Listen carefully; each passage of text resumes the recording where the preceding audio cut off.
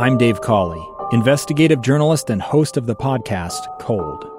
In October of 1985, a woman named Sheree Warren left work at a busy Salt Lake City office to meet her estranged husband at a downtown auto dealership. She never made it home. Sheree's car surfaced weeks later in Las Vegas. In the parking lot of a hotel casino. No one knows how it got there. Strange. It was strange. Both Sheree's estranged husband and her boyfriend raised suspicion for investigators. I kind of thought that he might have done something. But no arrests were ever made. In Cold Season 3, we dig into double lives, make new connections in the case, and examine the difficulty raised by reasonable doubt. We want answers just as much as anyone else. They have creeps like that now too, so nothing's changed. That's the new Cold Season 3, The Search for Sheree, now available anywhere you get your podcasts. Is it boring watching the elite college football teams? Helmets Off is on.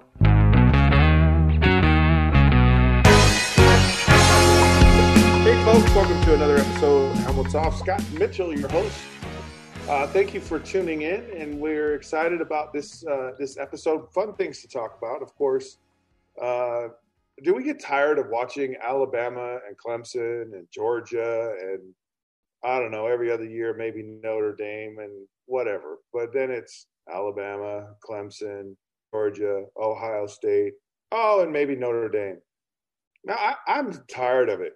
I really am. I'm tired of it. But is kind of mid-level college football more interesting to watch? And it's kind of like middle America, the majority of the people, it's like attention Walmart shoppers. I mean, so many people, the masses go to Walmart and they're just fine. I don't know. We're going to chat about that today. And then who is going to be the NFL MVP? I have my thoughts on that one. Might surprise you a little bit, but, we'll see. And then Drew Brees has now entered the broadcast booth, and he no longer is quarterback in the NFL for the New Orleans Saints, the Narland Saints. Taysom Hill, is he the guy? Is Taysom Hill the guy? I'll give you my thoughts about that as well. All right. Shifting here to the NFL and the NFL in general, who is going to be the MVP? Is it Tom Brady? I wouldn't be surprised if Tampa Bay comes back this year, and I just wouldn't be surprised to see them in the Super Bowl again. I really would not be surprised. I don't know. And I don't think it's Tom Brady as much as it is the rest of the team, in that they know how to get to the Super Bowl now. Like they know the path. They know the cadence. They know the pace of the season and when to push it, and when not to push it, and how to work through all of the scenarios. Every single one of them. Like there's nothing that they're going to see right now that they haven't seen. So the confidence level of the entire team, I'm not talking about Tom Brady. I'm talking about the guys who did it. And they now know. They now have a secret that nobody else has. And that confidence can carry to so many victories that maybe they wouldn't have won in the past. And it's one of those things that very easily could have put them in the Super Bowl again. But is Tom Brady going to be the MVP? I really don't think so. Everyone's like, well, the guy that's probably going to be the guy is Patrick Mahomes, and he's certainly a front runner for this type of thing. But he's a guy that has actually had, what's the word?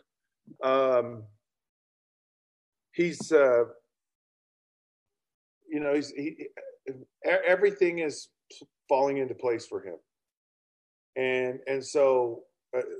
The one thing that deterred them a year ago was the offensive line, and they've certainly secured that. So, he's hard to pick against, but I think it's one of those things where, we've done it so many times, or if someone else comes along and has a really good year, I really think they're better suited to be the MVP. And when I saw this topic, I'll just tell you the first name that popped into my head. And then I'll tell you the second one. The first name is Matthew Stafford. And I'll tell you why he popped into my mind is there's so much buzz going on right now about all the teams that wanted to trade for Matthew Stafford. Like they all wanted it. They wanted to, the 49ers. There were other teams that, the Broncos. A lot of teams were really interested in Matthew Stafford. And then rightfully so, because from a talent perspective, from a guy who can just throw the heck out of the football, I'm not sure there's anyone better than him in the NFL right now. And he's going to a team and to a coach, number one, that from day one has confidence in him. When you're Sean McVay and you inherit Jared Goff, and I kind of have liked Jared Goff. I know, he kind of, the Super Bowl was kind of stinky for him, but Sean McVay even admitted it was stinky for him too. He didn't do that great. So I think that Sean McVay wants his own guy. He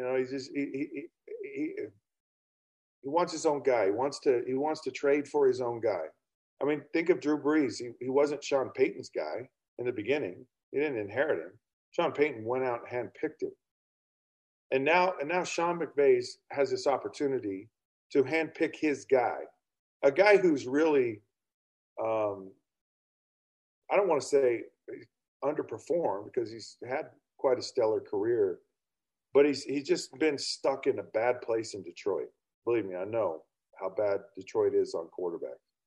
But he's done remarkable, and I just get a sense that in a new, fresh environment, on a pretty good football team with a pretty good defense, I would not be surprised at all to see Matthew Stafford elevate to a crazy higher level. He's in LA, where he's going to get a lot of pub if he does well. More than maybe he deserves. Anyone in the big markets, New York, Los Angeles, they're always better or worse than they really are. And so that will bode well for him. A guy who still has a lot of football left with an offensive-minded coach in a new situation on a pretty good football team. I wouldn't be surprised if Matthew Stafford ends up being an MVP. And here's my runner-up. I'm going to go with Russell Wilson. He's a guy that just, he's kind of grumpy about his situation. Aaron Rodgers grumpy about his situation. But I think Russell Wilson is a true professional. I think Russell Wilson can handle some of the backlash he's got from whatever, and I think he'll put a good face on things, and he'll be a good trooper, and it just kind of feels like it's about time for Russell Wilson to take another step. So I've got Matthew Stafford, and following close behind him is Russell Wilson. But let me tell you something, folks. Do not count out Tom Brady. This whole golf challenge that happened recently, it was fascinating watching these guys prepare for this. Like, they took it serious. And, Aaron Rodgers and, of course, Tom Brady. And you can see how that kind of mindset that translated into a lot of success for those guys on the football field. So do not count out Tom Brady. I'm going to say count out Aaron Rodgers because Aaron Rodgers is a guy that just looks for drama. I mean, it's insane what he does. I'm Dave Cawley, investigative journalist and host of the podcast Cold. Don't miss Cold's new Season 3, where I look into the unsolved disappearance of Sheree Warren, a woman last seen leaving her job at a Salt Lake City office in 1985. Police cast suspicion on Sheree's estranged husband and boyfriend, but never made any arrests or recovered Sheree's remains. Find Cold Season 3, The Search for Sheree, anywhere you get your podcasts. All right, moving on.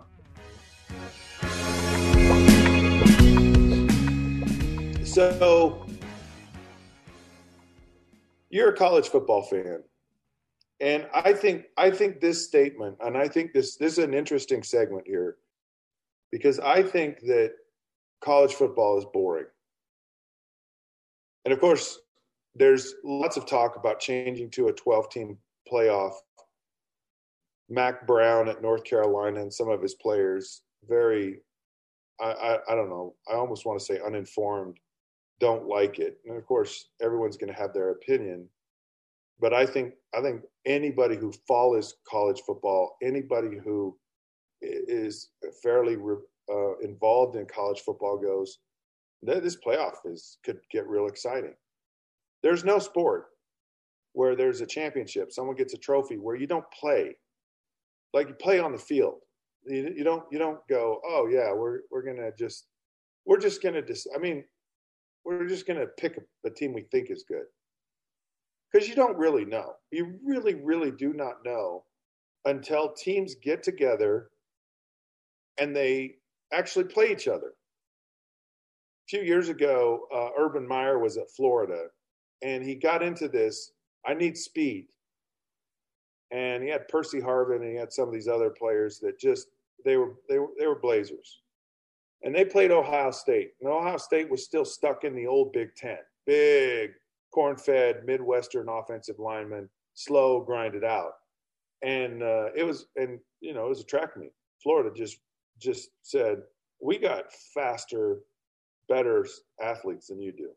And you don't know that, because they play different conferences. So until they actually play, you have no idea how good teams are. You can't just subjectively go, oh, man, they had all these 5-star recruits and they get all the best. I mean, you can't go by recruiting either. I mean, it has some measure, and certainly a lot of players from the SEC, a lot of players from Alabama, Georgia go on and play in the NFL. So, yeah, there are a lot of really good players, but a lot of times really good players are not the best at the end of the day, because they don't learn technique. They don't learn. Sometimes, I'm not saying they don't ever, but they rely so much on just being athletic that they get lost in some of that. And then they get to the NFL and everyone's athletic, and they're just another player, and they haven't really learned how to create an edge or how to be a real pro. And a lot of these guys struggle. So it's hard to sit here and subjectively go, oh yeah, this is the best team in the country. Are you kidding me? Where it works is if you play it on the field. But the way it's worked, it's so freaking boring. I mean, really, I don't care about the college football national championship right now. I really don't. I really don't care about it, because it's the same 4 teams over and over and over again. And it's embarrassing. I mean, it's really, really, really embarrassing. You don't know. You just do not know how good a team is until they line up and they play. And it's and what's nice about the playoffs, it's not just one and done. You got to win a couple of games. You got to be vetted out to some degree. It is a good thing in the NBA where they play a best of 7. And you get an idea of all right, everyone can get lucky once in a while, but the team that really is a great team does it all the time. And that's how you want your champion to be. I don't have a problem with the playoffs. And I mean, I'm just beyond excited about the potential of that and what it means. So as it stands today, wouldn't you rather watch 2 really competitive teams go at it, as opposed to, oh yeah, these same guys again and again and again? Because you can't tell me that all of the best players are just totally concentrated in one spot. There's too many players in college football that are good. So having some of these, I don't know, other conferences, maybe some of these mid-tier teams, it's a good thing. I'll give you an example from last year. Cincinnati played Georgia in a bowl game, and really should have won the bowl game. But they were exciting. They were fun to watch. It was entertaining. It was a game that you kind of liked. And so I just would much rather watch a really good football team against some pretty good competition, as opposed to just like, yeah, Alabama's going to win it all. I almost think it reminds me a little bit of high school football in the state of Utah. So there's a thing called open enrollment. And in open enrollment, you can go anywhere you want to high school, even if you don't live in the boundaries of the high school. And the trick to it, or the challenge of it, is they have to have capacity. So they know they're going to have so many students every year. And if they don't have the capacity, then you're on a waiting list, or you can't go to the school. But miraculously, there are high schools in Utah that magically find room for these athletes. And, Bingham High School is one that, and they don't recruit, I'm not saying, but because it's the parents. Parents just go, my kid is amazing. He's going to this school. I mean, this last year at Corner Canyon High School, where I live, had a kid who lived up, he lived 2 counties away. And he was already at another high school, and he ends up at Corner Canyon High School and ends up signing with USC. And he, so you have, what you have is you create a super teams. And these teams, they're going to beat everybody. And it gets to the point where you just go, this really stinks. You lose interest. And they've even tried to put like super classifications on some of these schools. And of course, the Board of Education goes, well, you can only move for academic reasons. Like, you can't just go to a school because of athletics. And so everyone goes, I just love the math program here. It's amazing. Or I'm a drama student and they have a great drama department. Whatever. No one ever says, yeah, they also have a really good football team. Regardless of the reason, it happens. And parents, boy, they're going to get their kids. In fact, there was a kid who was the top-rated kid in Arizona, and he's now enrolled in Corner Canyon High School in Utah, and he's an early commit to USC. But from a fan perspective, you go, I mean, unless you're a fan of that school, and I love how they go, oh, yeah, we're just better than everyone else. And it's like, yeah, because you got all the players. It's like, give me a break. I mean, it's, if it was fair and equal footing like NASCAR, where everyone has the same car, then let's see who the best team is. Let's see who the best coach is. Let's see who the best players are when you're on equal footing. But what it does is it makes football not fun to watch, because the outcome, and we want to watch it because we don't know the outcome. We want competitive games, teams that are really trying hard, teams that are evenly matched, that the outcome is to decide, hopefully late in the game, that it's a last second, that it's back and forth, that it's like, wow, it just really draws on your emotion. I mean, when you go into the game watching it, knowing the outcome before you watch it, unless you're a super fan of that team, you don't care. You don't want to watch it. So getting some of these, mid-tier teams in college football and watching them just passionately go out, and every year someone, an Iowa State shows up out of nowhere, or a Cincinnati, or a BYU a few years ago, these teams, and they're fun to watch. You want to watch them because it's unexpected. It's not a foredrawn conclusion. Otherwise, why do it? Why play the games? Why even? I mean, if you know the outcome, if you've got such a superior team, Who cares? And that's not fun. It's not fun for anyone. I hated it when I was a high school football coach going into a game going, we have no shot. They have so many good players beyond what we have. This is going to be a tall, tall order for us to win.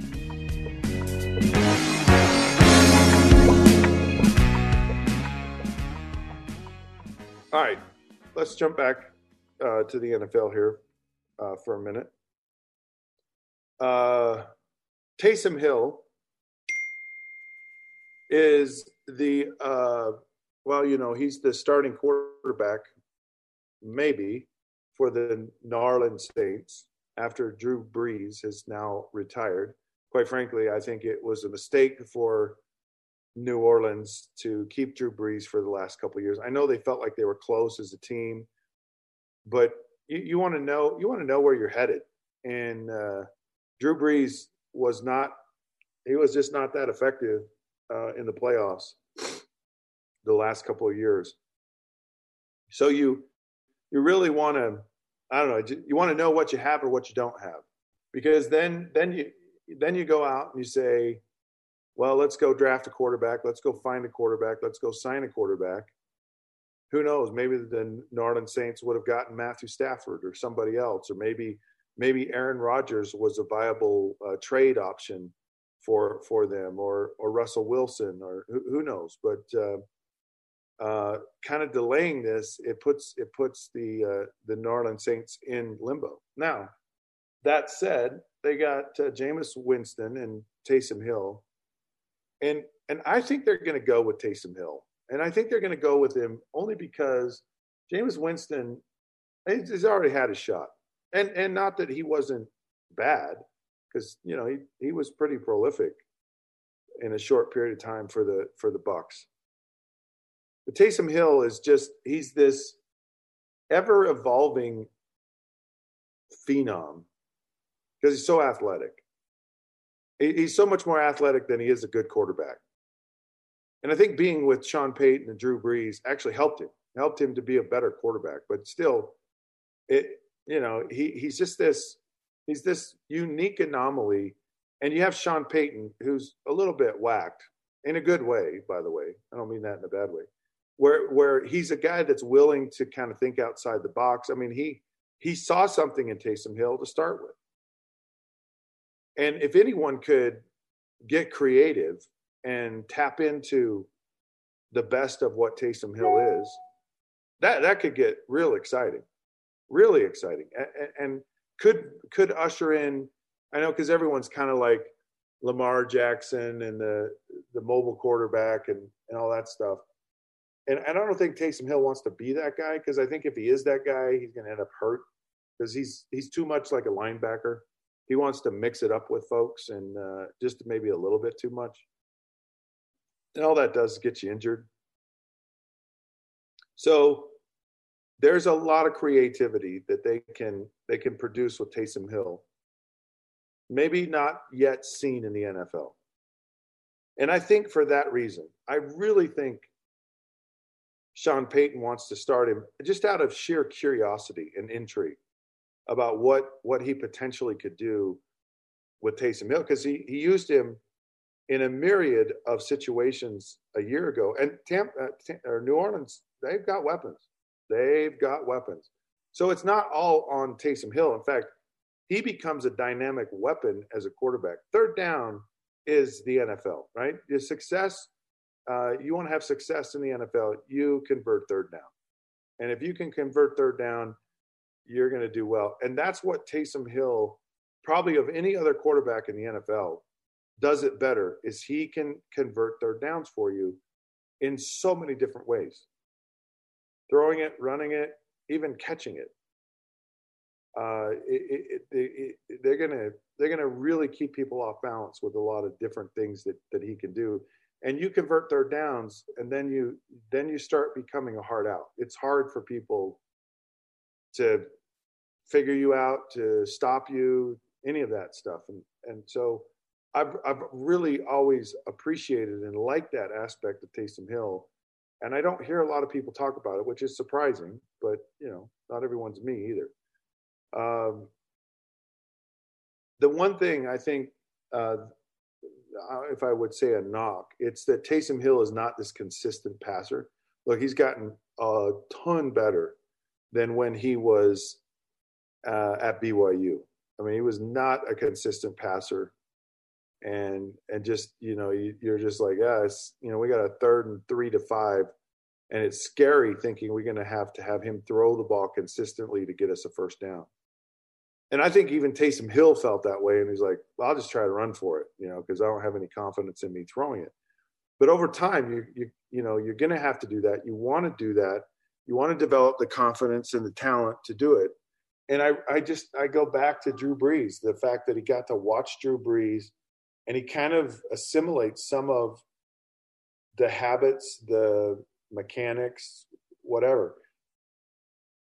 Steve Young was not a great passer at BYU. And, he was so self-made in so many ways, maybe even a rougher, but, similar type of athlete as Taysom Hill. And he just, and he hates this. He didn't want to sit behind Joe Montana, but, if you want to sit behind someone, Joe Montana is not a bad person to sit behind. And I know the impact it had on me as well in my career, sitting behind a guy like Dan Marino. It absolutely rubbed off on me. And that's the one drawback with Taysom Hill is just pure throwing. And in an offense that purely throws it, it's kind of an important thing. And that's kind of the only bugaboo. But I just think he's grown enough, because he's certainly throwing the ball a lot better than when he first got there. And I just know a lot of it is Drew Brees rubbing off on him. I don't know. I may have said Peyton Manning in this video. Who knows? If I did, my apologies. It's always Drew Brees in New Orleans. So I like the potential of Taysom Hill, and I think Taysom Hill actually has the ability to kind of maybe transform the position even more than what it is right now. All right. Thank you for tuning in. You can find us on Facebook at the Helmets Off Podcast and Twitter at the Helmets Off Show.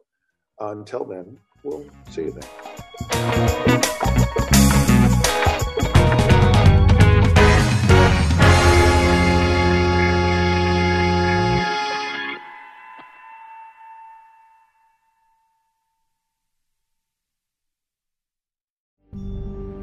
A gun in the face. Then all of a sudden they all kind of lined up.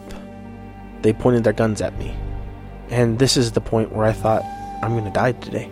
Started 2 years of horror for an American in Venezuela. They said, you need to give us your phone and get ready because you're coming with us. I'm Becky Bruce, and I spent a year researching and piecing together Josh and Tammy Holt's story about their ordeal in a notorious prison. That's when everything started to turn bad.